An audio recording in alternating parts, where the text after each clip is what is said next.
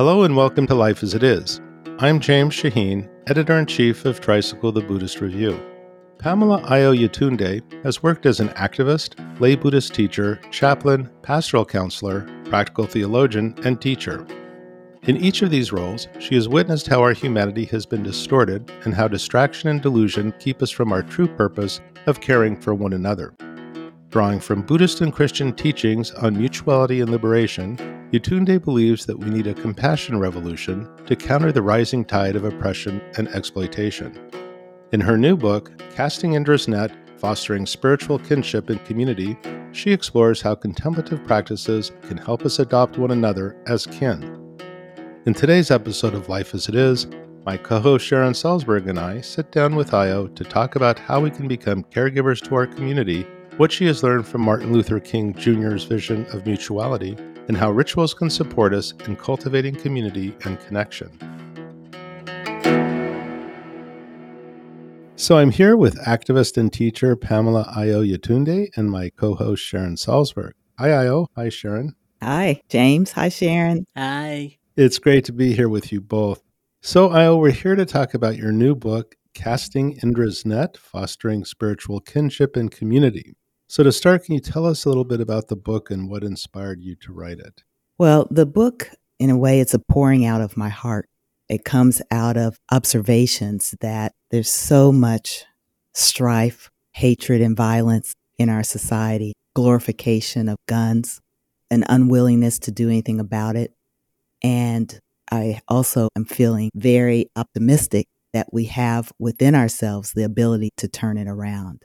So this is just my little offering to encourage people to be their best selves, to tap into those aspects of themselves that want goodness, that is about goodness, and to live into that goodness. I was wondering, for our listeners who don't know, if you could tell us what Indra's Net is.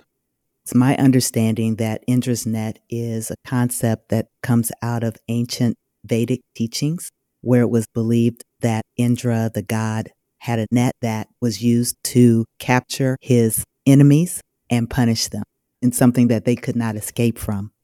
Over time, in other places, Indra's Net has become a way of understanding our interconnectedness and our interdependence, as well as our goodness, and that we have the capacity to reflect one another's goodness back to each other and rely on one another to make it through the hardships.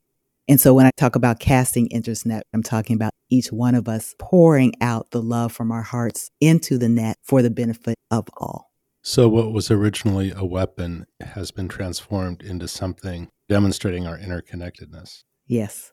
Thank you. You know, the name of the book is Casting Indra's Net, but you also talk about net casting in a Christian context. Can you tell us about what net casting means?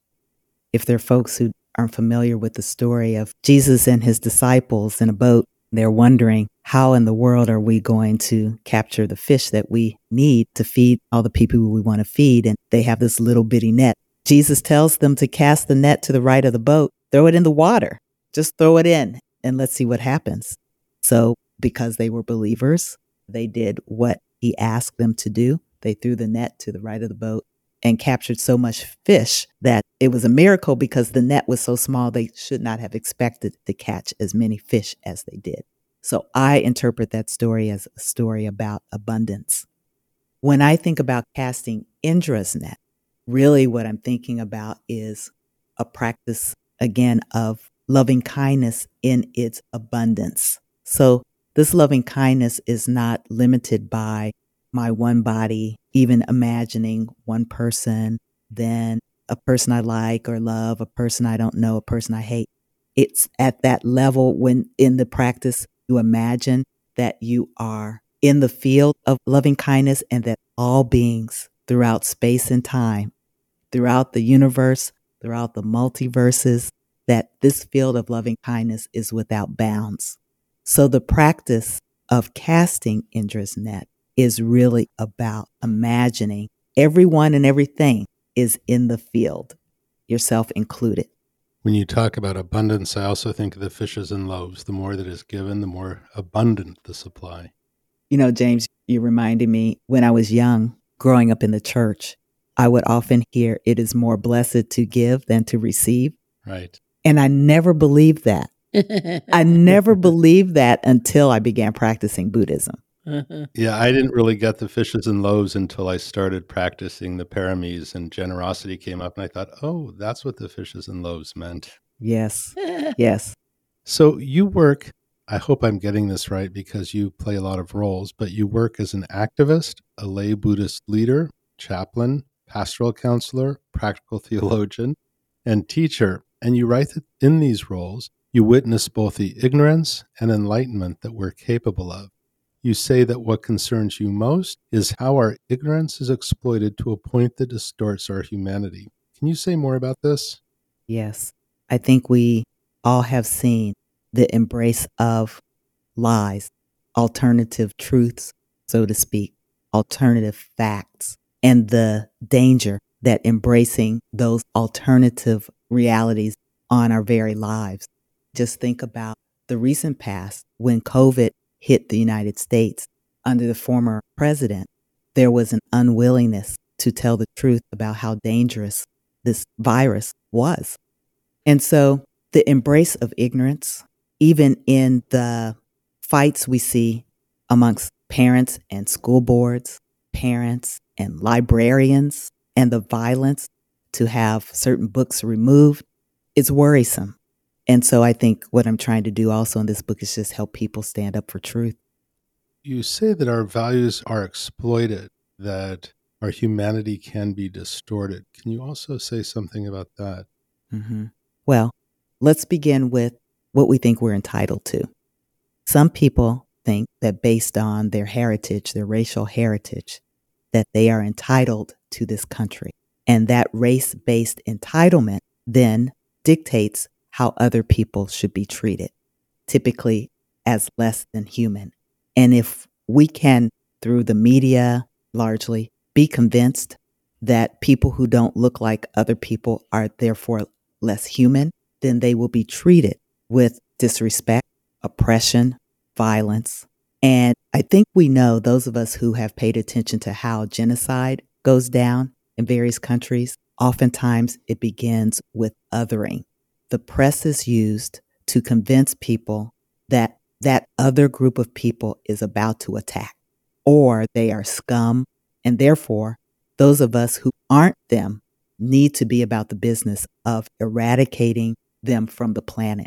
And I believe the United States, what we've seen, the United States is no different than any other country. Our beliefs can be distorted and we can be turned against each other. It's so compelling hearing you speak. And I was thinking my Jewish genes are shuddering in recognition.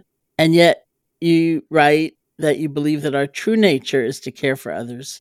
Yet distraction and delusion keeps us from this natural impulse. I know sometimes it's so hard when we open to the suffering, which is so important to open to actually remember if we in fact do believe that our true nature is something else. So can you say more about this true purpose and what leads us astray? I just think maybe as a human being who was cared for by other human beings, who could only be who I am today but for the care of other human beings. And I don't know any other human being who has been raised in any different way, that this is just part of our nature to care for each other. And then somewhere along the way, we forget. Mm-hmm. We forget that this is what we need. Or we think that only other people are responsible for providing that type of nurturance to others. The teachings in loving kindness teach us to not discriminate against others, that all of us, human and non-human, are in need of this love and kindness. You describe this book as a plea to humanity to see each other as kin and to create a world where we adopt one another as relatives. That's like the epitome of loving kindness. And can you say more about what it means to adopt one another and to realize our kinship? Because we know it can't possibly mean that you like everybody, and that you're going to bring them home for dinner or, even come into their presence. Exactly. Well, we all come from families. Chances are we all have had an experience of having been hurt in the family, not being seen, not being heard, not being supported by family members. And yet they are still family, right? Still family. Some of us have had experiences in choosing our families of choice. And so we know that we can make commitments to one another. We can bond to one another. We can attach to one another, regardless of our DNA. We have that capacity. We have interspecies families. We have cats and dogs. Some people have rats. Others have ferrets. Some have birds. And we treat them like we treat our human family. Some people would say maybe they treat their dogs better than they treat their cousins. Nevertheless, there are many experiences where we adopt. And we adopt because we feel a deep love, not necessarily a like, but a deep love. And we can expect that any entity we are in relationship with will cause us some distress along the way. We cause each other distress and we experience distress. That is just part of the human condition. As we know, that's what Buddhism teaches, right? The Buddha didn't want the distress, did everything that he could to avoid it, realized that he couldn't, and then proclaimed the middle way. The middle way is not about being joyful all the time. It's about being able to abide with things that disturb us and things that don't disturb us. And so we have the capacity, it's been proven over and over, we have the capacity to adopt one another, regardless of the fact that, Sharon, you are Jewish. Doesn't matter to me that you're Jewish, right? You can be my kinfolk. James, I don't know how you identify. It doesn't matter. It really doesn't matter to me. As someone who has adopted a child, I know that these things don't matter. What matters is love. That's beautiful. You're reminding me as you draw from Martin Luther King Jr.'s letter from Birmingham jail, where he describes us as living in the inescapable network of our mutuality. And I wonder if you could say more about what you've learned from that vision of mutuality and how does it relate to Indra's net? I can say about mutuality that when I feel it, I feel whole. I feel connected. I feel appreciated. I feel like we can have an exchange of equals. And I already know we are equal. As equals, there are going to be times where I'm going to need to reach out because I'm vulnerable. And there are going to be times where you need to reach out because you are also vulnerable. I'm not saying that our relationships have to be tit for tat, reciprocating one act of kindness with another act of kindness as if we're tallying up our kind acts. But what I'm saying is that I recognize you. I believe that you recognize me. And there are certain things that we are both going to experience. All three of us are going to experience. All human beings will experience. And then we also have the particular things that only a few of us will experience. This is the nature of being human. And again, if we just go back to the nature of being human is to care for one another, then there's no shame in that. Oftentimes we don't get it right. And I always encourage people, try not to dwell in the fear of not doing it right, but err on the side of compassion and then apologize if you don't get it right. That's great. You say that our task is to reflect our mutuality with as little distortion as possible. So, can you say something about what gets in the way? Oh, what gets in the way? So many things. One is our self-concept. That gets in the way. There's a part of us that is, some would say, has to be a little narcissistic in order for us to get out of the bed in the morning and believe we can accomplish anything, which still kind of clouds our view of others. But when we become so self-absorbed, making sure we get everything we want, when we want it, how we want it, then you can't see anybody else. You can't feel anyone else. It's not possible to feel the resonance of another, even when you're in the same space.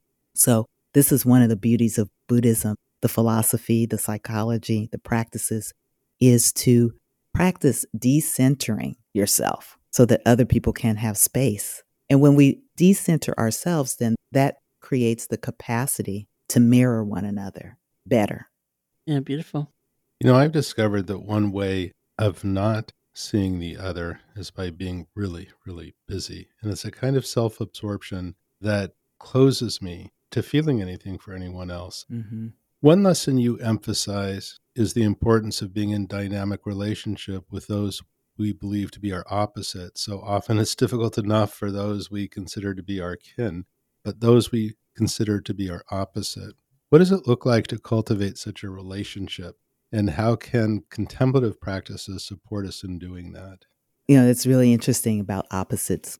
Within the human species, is there really an opposite? Probably not. I don't think so, right? So No. to think of it that way, to speak of it that way, which we do and have for generations, is a distortion. There are no opposites within the human species. We come in different forms, but there's not an opposite. So if we can think of ourselves as a continuum, I guess you can put it that way, of a species. And it does bother people that there aren't opposites, male and female, black and white, young and old. These dualities that we tend to live in and become distorted by. If we could allow ourselves to get out of that busyness, James, that you're talking about, that busyness that distracts us from our very being, and just sit with ourselves and sit with ourselves over and over again, and especially bring meditation into the equation, I hope that what we find is that many of the things that we think about ourselves really are just constructions of our own minds, constructions created by society. And we have greater capacities for things that our personalities prevent us from imagining. Living in a more contemplative way, I believe, allows us to see other people beyond the social constructs we've created and have projected onto them. Yeah, I think the centrality of a contemplative practice is everything. Now, it used to be I had to find myself in extremis before I could open, where I was just too tired to do anything but stop.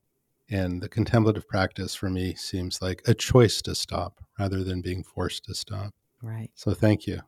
So throughout the book, you describe the ways that our society is trapped in the rising tide of white supremacy, which you refer to as white existential angst or white existential paranoia. What do you mean by white existential angst, and why do you prefer to use that term instead of white supremacy? Mm-hmm. Well, I don't believe in the concept of white supremacy. That's the first part. I do believe that some people believe that they are better than others, but I don't believe it. I never have. So my question is, as a Buddhist practitioner, as a spiritual practitioner, what's beneath that? What's beneath all this bravado that is so destructive? And I think finally we're getting to some truth. When you can get white nationalists to march without hoods on, now we're getting to some truth because we can see their faces. And when we can go from white supremacy language to replacement theory language, now we're getting somewhere. You fear you're going to be replaced. That is an existential fear. And it is a fear that actually transcends race. Many people believe that they are going to be replaced one way or another. So I would like us, because we do share this planet and we do share resources, we share neighborhoods, let's be in conversation about what really matters. What really matters is our fear. And what if we could say to one another in a way that wasn't so hyped up, where our nervous systems aren't so hyped up that we can't hear each other? What if we could relax and say, I get it now. You feel insignificant. I can support that. I can support your significance because I see you. You are in the field of loving kindness. I get it. I know what it's like to feel insignificant. As a matter of fact, as a Black person, it is a constant stream that we have to counter in order to live lives of significance. So I get it. And that's why I prefer to use this terminology rather than white supremacy, because the use of that term I don't feel is really getting us to the root of the issue. You link it to the concept of dukkha or suffering in Pali, the language of the original Buddhist texts.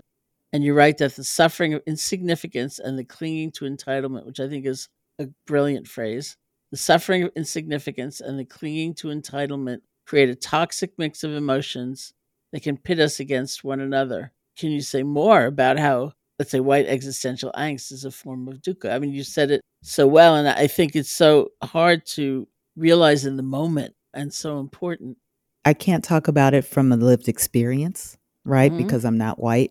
I can't speak of it in that way, but I can just say that you know the suffering when you see it, to be enraged against a whole group of people or groups of people who have nothing to do with your life, don't even know that you exist, but you are enraged because of their very existence. You think that you're owed something. By whom? Who owes that to you? How are you going to go about getting that? What are you going to take in order to get it? And as Buddhist practitioners, we know however you get it, the happiness or having it is not everlasting, right? So it's going to be a temporary experience. The violence that comes out of this mindset is tremendous. Scores of people die because of this mentality. So I am heartened by the fact that people can enter into this mindset and can also exit from it.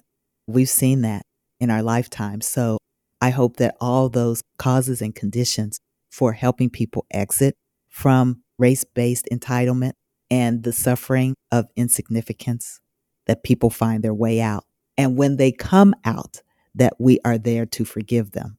And as Buddhist practitioners, help them find refuge in goodness.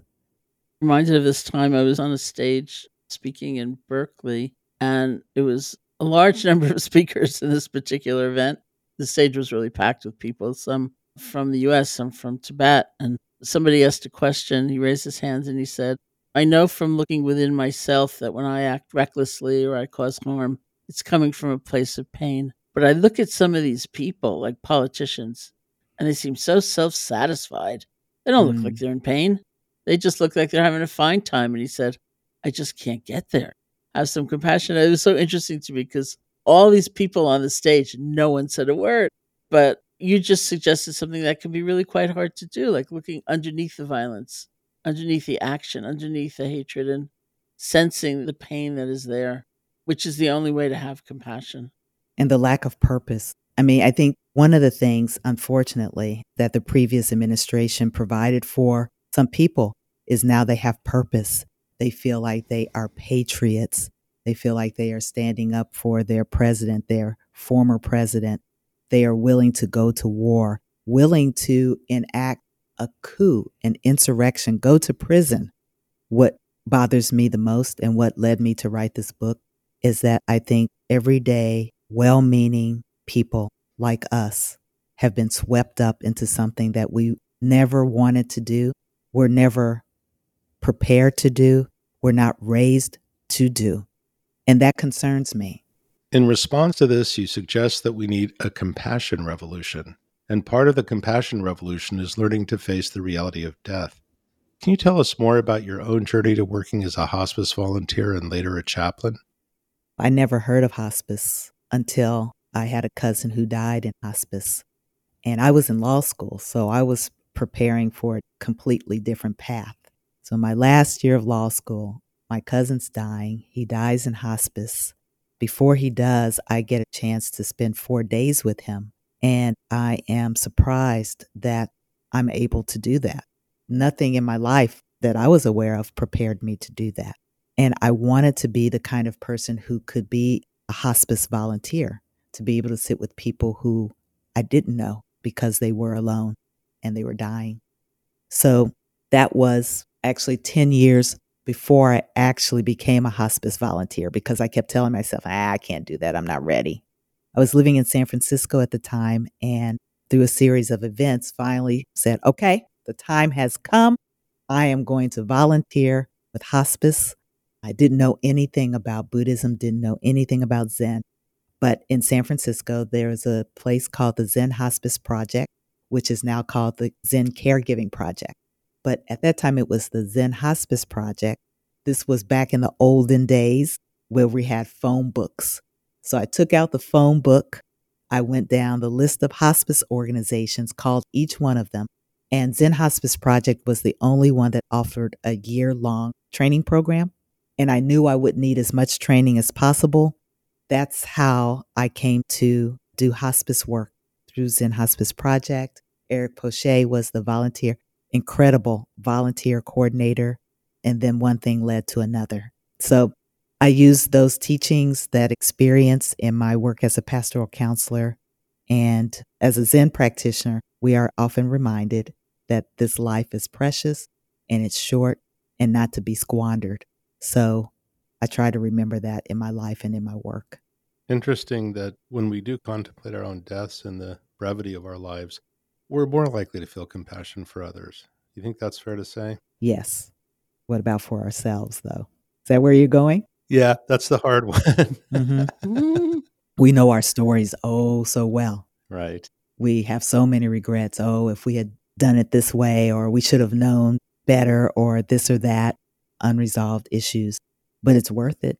Even if we were to practice self compassion, not for ourselves, but for the possibility of improving our relationships with others, that's a good enough motivation. Let's take a quick break and we'll be right back. For the past 32 years, Tricycle the Buddhist Review has been a leading source of Buddhist news, culture, and conversation. When you become a Tricycle subscriber, you'll enjoy quarterly issues of the print and digital magazine, plus so much more, including monthly Dharma Talk videos, film club screenings, virtual events, online course discounts, and access to our 32-year archive. Subscribe today for as little as $6.99 per month at tricycle.org/subscribe. That's tricycle.org/subscribe. Now let's get back to our conversation with Pamela Yetunde. So you suggest that we broaden our understanding of caregiving to a communal and national level, learning to become caregivers to our community so that we can move, in your words, from brutality to mutuality. Can you say more about what it looks like to apply a spiritual care approach to society as a whole? And I'm also curious, because of this last conversation, how one deals with burnout in such a vast kind of vision. Well, as someone who has burned out, I had a significant burnout over 20 years ago. I can say from that experience, I just got on autopilot and I would just say yes to everything. I was moving at a very fast pace. I lost contact with my actual experiences, my actual emotions, my actual feelings. Going back to what James was talking about being busy, it was just being so busy. But also, I would say fulfilling a situation that I set up for myself. I had set it up and it was working. And so I had to show up for what I had set up until I couldn't anymore.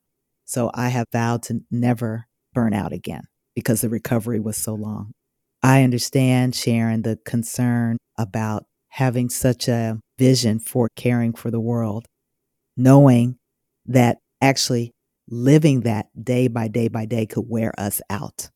So I'm not talking about being like a chaplain in a hospital that is populated by the world.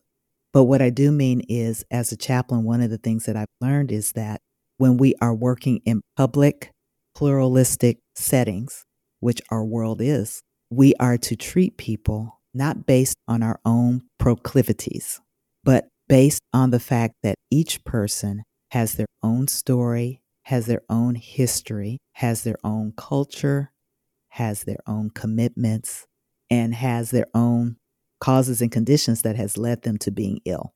They are in a state of vulnerability, and so are we. But from chaplain to patient, it is understood that it is the patient who has chosen not to be in the situation, and the chaplain has chosen to be in the situation. Therefore, the chaplain has more power, if you will. In order to reduce the chance of abusing that power, we bracket the power, if you will. We bracket the power. We recognize that we are vulnerable. Hopefully that leads us to be humble and therefore open to all these people who have come to this place through their own journey. We are not able to care for everyone all the time, but we can adopt posture of non-harming towards almost everyone. And that's what I'm suggesting we begin with. All of us adopt the posture of non-harming, recognizing that most of the people who are ill are not actually in the hospital. That's for acute situations. Most of the people who are ill are in the world. And so why not treat the world as a place of healing and ourselves as an agent of healing? And the communal part is that we don't do it by ourselves. We're not super people, right? We're not superheroes. We are people just like everyone else. And the more we can create communities of care where we share the responsibility of caring with each other, the greater chance we have of living our best lives, our most connected lives. And that is another way of casting Indra's net. And I think what's also important coming from this conversation is just the reminder that we've got to be in the net too, you know? Mm-hmm. It's not to the exclusion of ourselves, because that is such a strong temptation I've seen in so many caring people who are doing the work, taking care of people in society. And it's so hard to think of oneself and restoring and repair and resilience. And I just like need a break, or I need to breathe, or I need to have some compassion for myself for a moment. Right. That's what I love about organizations like Caring Bridge, for example, Hmm. making it easier for us to care for and about each other and build communities of care where we can share the responsibilities. Hmm. You were speaking earlier of feeling insignificant, but you also write about the fear of vulnerability, which I see is related. And you write, quote, rather than meet the needs of vulnerable people, we are increasingly blaming them for being vulnerable, sometimes even believing their vulnerability to be contagious. I don't want to be around this person. I may end up this way too. Can you say something more about our fear of vulnerability and how it closes us off from others and ourselves? James, I'm thinking about the things that were said, especially in the previous administration, about immigrants, that they were coming here to take stuff from us. Again, that entitlement thing. No discussion about the conditions that they were leaving. Now, I know personally, I don't like moving, and I can't imagine that I would like being forced to move because the conditions are such that it's too dangerous to live where I live. I was an asylum officer out of law school. In that role, I interviewed people from all over the world who had fled their countries of origin because they were either being politically persecuted or they had a reasonable fear that they would be politically persecuted if they stayed or if they were returned to their country. So people come to the United States for a variety of reasons, but many people come to the United States with nothing, only the clothes on their back, their children on their hips, walking miles through forests and dangerous places to find themselves here, then put on a bus and taken to some other part of the country as a political message to others. So, back to vulnerability. People come in very vulnerable places. We have been invited by some to close our hearts and our borders and other things to prevent people from coming in and quote unquote taking our things. When they do come, it is a reminder, though, of our own vulnerability. Situations can change rapidly, and we could very well be on the receiving end of needing to leave this country. I know that's not how we have lived in the past, but given the rise in violence in this country right now, given the threats to different groups of people, at what point will we say it's too dangerous to live here? On the theme of vulnerability, which we've been discussing, you draw from the Christian parable of the Good Samaritan, where Jesus defines our neighbors as those in need. Can you say more about what this parable has taught you about our mutual vulnerability? So I grew up in the United Methodist Church, and this is a very powerful story to me and one that resonates in Buddhism, this radical generosity. I was also taught, though, that you should never question the minister. The minister somehow is an anointed person who knows more than anyone else in the church knows, has been chosen by God to deliver God's word, and therefore should never be questioned. So this parable of the Good Samaritan is a lesson also on who's actually doing the good work here. Just because a person is a minister or religious leader doesn't mean that they're going to do what is necessary to take care of someone who is basically on the road dying. The lawyer asked Jesus, how do I inherit eternal life? And then goes on to tell a story about the Samaritans. So it's my understanding that Samaritans were mixed race Jewish people, but who were ostracized by other Jews. So they were a very distinct group. Why did Jesus choose to tell a story about a Samaritan? And then shift the consciousness of this lawyer, this person asking the question, from valuing the religious leaders to valuing a person on the quote unquote margins of life. So that's a shift.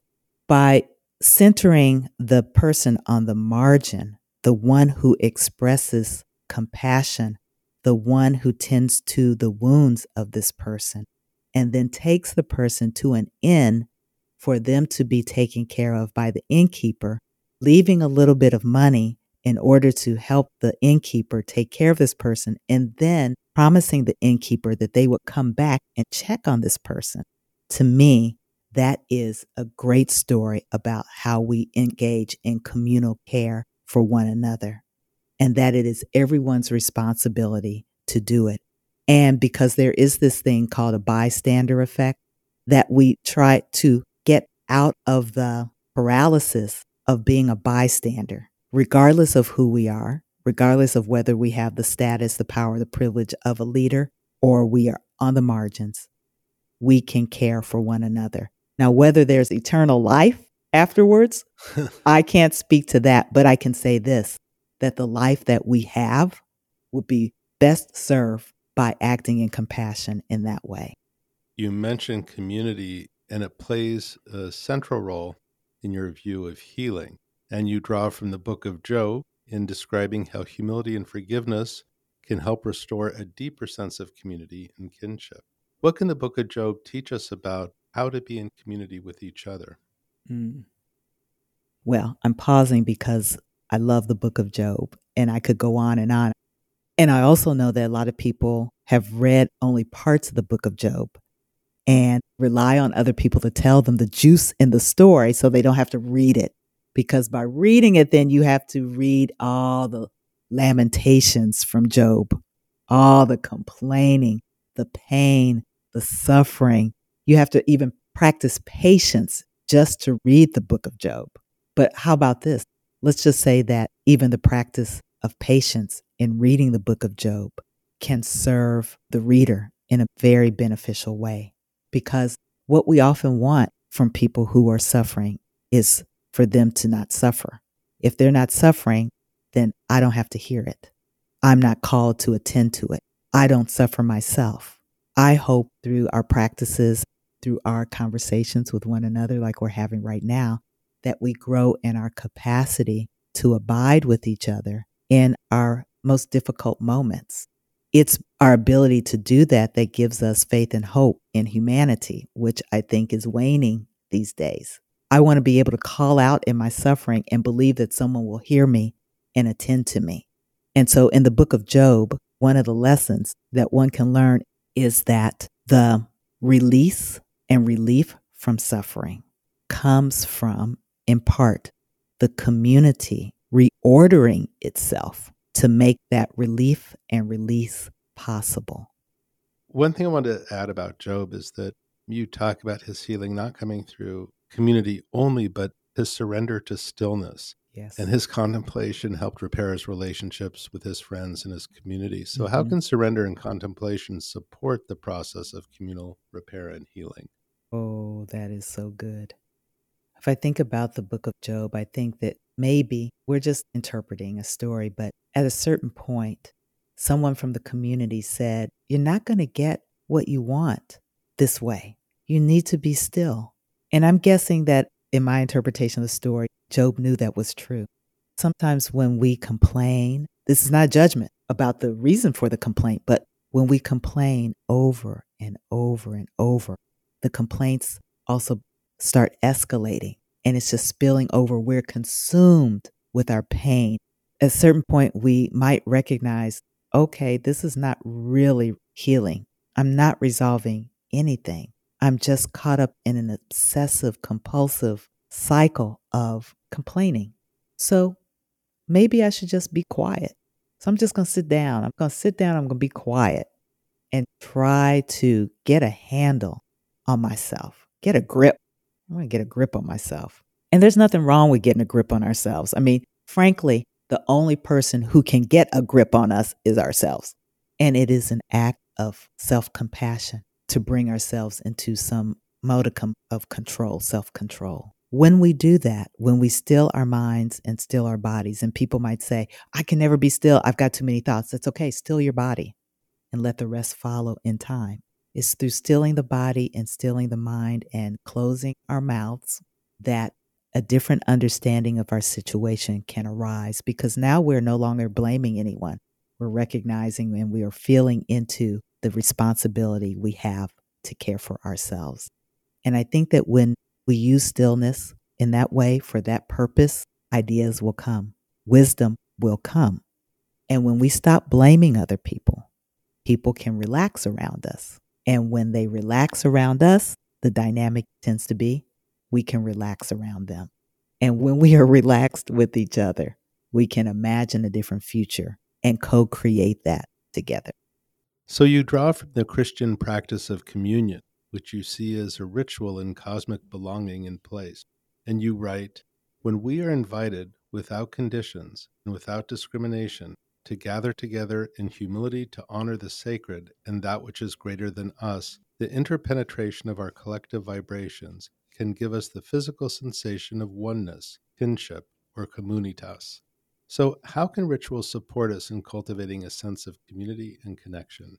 Ritual, for me, is a way of touching into an aspect of myself that is beyond words and beyond my conventional ways of conceptualizing things. It's full of symbol, objects, sometimes music, maybe dance, and it's with others. We have an understanding based on previous experiences with this ritual. We have an understanding. We don't have to talk about it. We just have to be about it. And so I've engaged in a variety of rituals throughout my life in different traditions. Communion is one of my favorite rituals. One of the most transforming rituals I've ever experienced was at a People of Color retreat led by Thich Nhat Hanh at Deer Park Monastery. 400 or 500 of us were taking the precepts together, and it was full of pageantry and a love beyond description, a devotion beyond description. So I have ritual that I do at home when I'm by myself, rituals that I engage in when I'm at Sangha, and I really advise people to start a morning practice with a ritual that opens them up to the world that they are going to enter into. They can begin imagining their colleagues, if they work with others, especially the most troublesome colleague, and send them some loving kindness. I'm going to enter my workplace today with loving kindness by starting with this candle or with this incense or with this chant or by glancing at this tanka. Ritual means a lot to me. It helps center what is important to me to start my day. You know, it's interesting you picked communion because when I was growing up, that was the one ritual that made me feel light and connected and whole. Growing up, I lost that, but I found it again in Buddhism. Chanting is always something I enjoy doing in the meditation hall when I'm at IMS. Everybody chanting together with one voice. It's quite beautiful. Mm-hmm. Right. And when we are in the prayer position, the meditation position, there's something about that submission that has an ego altering effect. Right. One of my favorite sayings these days, it's hard to be a human being. It's just hard to be a human being. And you write that as human beings, we're continually in the process of becoming human. And what does it mean to be perpetually becoming human? I'm thinking about relationships mostly. That's what I'm referring to. The more we relate with one another across our differences, real and perceived, and do it well. And by well, I mean, oh, I learned something in that. Or I made a friend in that. Or I have a new neighbor I can reach out to. Or when they reach out to me, I'll be willing to lend a hand, whatever. That's what I mean. When we grow in our capacity for diversity, we are open to including people who we didn't include in the past, then we are becoming more human. We know we are beings, but we're growing in this capacity to be human, humane, kind, nurturing, parental, grandmotherly, grandfatherly, all of that. That's what I mean. Yetunde, it's been a great pleasure. Thanks so much for joining For our listeners, be sure to pick up a copy of Casting Indra's Net, available now. We like to close these podcasts with a short guided meditation, so which of you two will take us out with a short guided meditation? I vote for Io. Okay, so Io, would you mind taking us out with a short guided meditation? Mm-hmm. I invite you to allow yourself, your body, to be comfortable and well supported right where you are. Together, let's take a few deep breaths in and out, in and out, in and out. Bringing a sense of gratitude just for the ability to breathe and to be still. Now, bring a feeling of loving kindness to yourself and see if you can allow that feeling of loving kindness to envelope your entire body, head to toe, toe to head, throughout your entire body, immersed in the feeling of loving kindness. And in that feeling of loving kindness, allow yourself also to bring the feeling of compassion, allowing this compassion to be mixed in this field of love and kindness throughout your entire body, fingertips to fingertips, chest, pelvis, legs, love and kindness, compassion throughout your entire body. Gratitude for love, kindness, and compassion.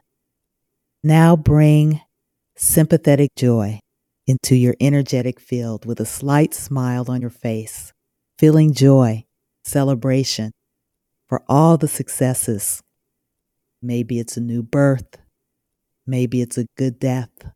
Maybe it's a graduation, an anniversary, a good act. Sympathetic joy mixed in there with the compassion and loving kindness. And as we bring our meditation to a close, let's take a deep breath in and out and allow ourselves to feel equanimous on all sides of our bodies, top, down, left, right, middle, in balance, and at peace with all that is. Thank you, Io, and thank you, Sharon. It was great to be here with you both. Thank you.